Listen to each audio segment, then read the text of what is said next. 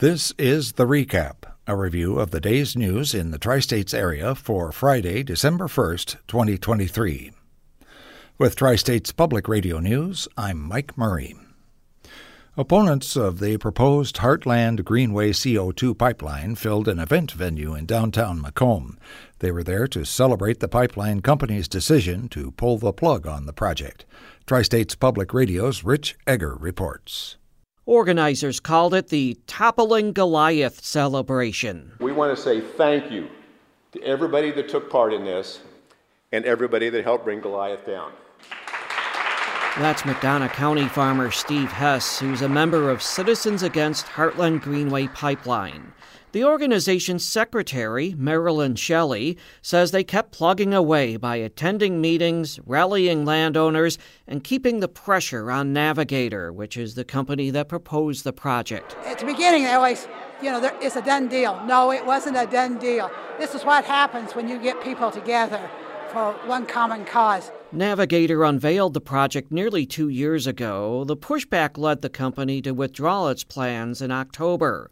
But the Citizens Group's president, John Feltham, cautioned that while they won the battle, the war is not over. I'm a retired Marine Corps judge advocate. The enemy is not defeated until the enemy is dead or surrenders. And this enemy has done neither so far. He's worried Navigator might try to come back, or another company might try to build a CO2 pipeline through the region. We are not letting our guard down for 1 second. Feltham is still advising people against signing a voluntary right-of-way easement or a survey permission document for a sequestration easement. He says anyone contacted by a pipeline company should consult with an attorney. Rich Egger reporting. Western Illinois University more than doubled its fundraising goal for Giving Tuesday this week. The global fundraising initiative is held every year on the Tuesday after Thanksgiving. Western says they raised more than $61,000 within 24 hours and had a record number of donors. The funds will go toward programs and special projects.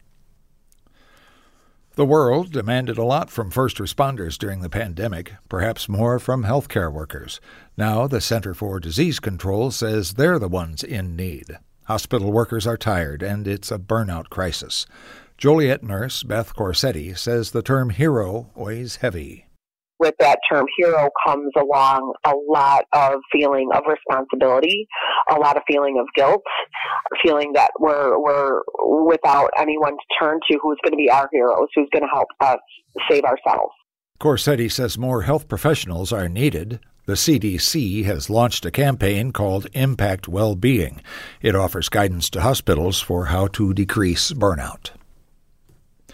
The co-founder of the first Iowa Black Farmers Conference says it's important for black farmers to know they're not alone. Todd Western, III's family, has owned a farm in Iowa for over 150 years. He says growing up, he only knew of one other black farmer in the state. And after attending an event in North Carolina focused on black farmers, Western says he wanted to bring black farmers together in Iowa. Because I know how important it was for my son who's going to eventually, along with my nieces and nephews, take over the farm at some point. It's important for them not to have the same experience that I had, thinking that we were the only ones. Western says he hopes the Iowa Black Farmers Conference, scheduled for December 16th, becomes an annual event, and that it helps establish a network of black farmers that people can turn to in the future. Missouri and other states banned abortion after the U.S. Supreme Court overturned Roe v. Wade last year, but the number of abortions nationwide increased in the year after the decision, fueled in part by more procedures in Illinois. St. Louis Public Radio's Sarah Fenton reports on the data compiled in a report from the Society of Family Planning, a group that supports abortion rights. The nonprofit's report compared the average monthly number of abortions in each state before the Supreme Court decision with those in months after. Illinois and other states surrounded by those with abortion bans saw the largest increases. The monthly number of abortions in the state in June 2023 was 45% higher than in April 2022. Ashma Upadhyay is a professor at the University of California, San Francisco, who helped compile the data. We're seeing sustained increases, and I think they're a result of the policy changes at the state level in Illinois and other protected access states. Florida and North Carolina also saw large increases in the number of monthly abortions. I'm Sarah Fenton, St. Louis Public Radio. In our feature for today, we learned that Illinois devoted $25 million worth of federal COVID relief funds on a high-impact tutoring program. That federal funding runs out next year. Illinois Public Radio's Peter Medlin wanted to figure out how big of an impact the program has had. Melissa Sago is the principal at Lincoln Douglas Elementary in Freeport, and she remembers looking at student academic data last fall and seeing her students, the majority of whom are low income, struggling. For my school, we were at a sense of crisis. She felt a sense of urgency. So when she found out their school qualified to participate in the Illinois Tutoring Initiative, they jumped at the chance, and she wanted to lead by example. Sago recruited teachers and paraprofessionals to sign up as tutors and started tutoring students herself. From December through the spring, they tutored about 16 students in math after school. But what makes this tutoring high impact? Well, it's a few things. They have to meet multiple times per week, and they have to be in groups of 3 or fewer students. If you could tutor one-on-one, even better. Sago says the small group format also allows her to build stronger relationships with the students she's tutoring. Teachers just don't get much one-on-one time with their students, let alone the principal, and she says they can already see the academic impact of the Illinois Tutoring Initiative. This year, Lincoln Douglas students' math scores grew over 12% relative to other students in the state, and that's compared to the average state growth, which was about flat. Most of our students that come to our after-school tutoring program are our students of lower income, and they actually had better growth than our all students populations. That's true. Low-income Lincoln Douglas student growth scores jumped 18% this year. Now they're tutoring nearly 40 kids with a wait list for more. And the high-impact tutoring appears to be helping students statewide, too. According to state data, 75% of students who took part in the Illinois Tutoring Initiative during the last school year achieved expected or more than expected reading growth. And for students tutored in math, it was 80%. Christy Borders is the executive director of the Illinois Tutoring Initiative, and she says the vast majority of students also self-reported that they were really confident in the material and enjoyed the experience. The program really worked for schools like Lincoln Douglas, but only a fraction of eligible Illinois school districts have been able to take advantage of the program. The state identified and prioritized school districts based on a few factors, like the concentration of low-income students, funding, and students who faced a, quote, disproportionate COVID-19 impact, including lost in-person instructional time. And of the 290 Illinois school districts initially identified, only 20%, 59 districts, utilized the program last year. This year, it's up to a quarter of districts. But why didn't many school districts take advantage of the $25 million project? Borders says there were challenges getting schools on board. A lot of our schools in Illinois have already put tutoring in place.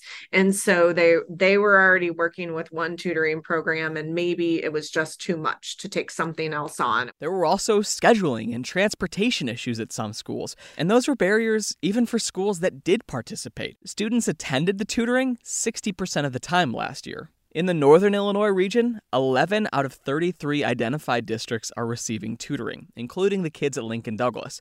Scott Fisher is the superintendent of the South Beloit Community Unit School District. His district was identified for the tutoring initiative and signed up to participate last fall. They had a local tutoring program and put it on the back burner to focus on the tutoring initiative, but Fisher says last fall, the initiative couldn't deliver on what they promised. He says they were told they'd get 25 to 30 tutors, but ended up with less than 4. And after about a month and a half, they dropped out of it and went back to their old tutoring program. He says they just couldn't wait any longer to start tutoring their students. In a statement to WNIJ, Fisher said, quote, "We were excited, but I've got to tell you, there was some disappointment with how it went." The Illinois Tutoring Initiative is supported through federal COVID relief funds known as ESSER, and those funds have to be allocated by September of next year. Right now, over $16.5 million of the project's $25 million has yet to be spent.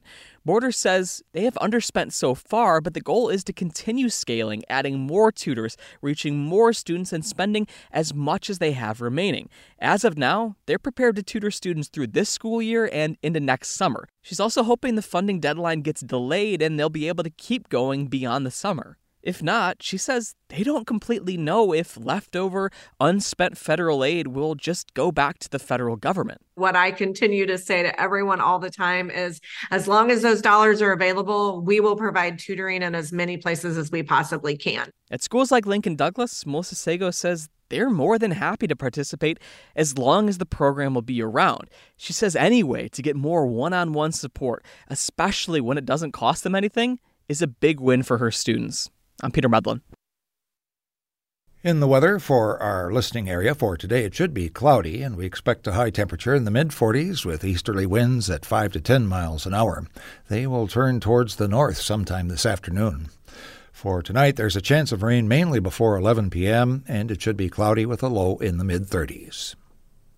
For TSPR News, I'm Mike Murray. Tri-States Public Radio is part of the NPR network.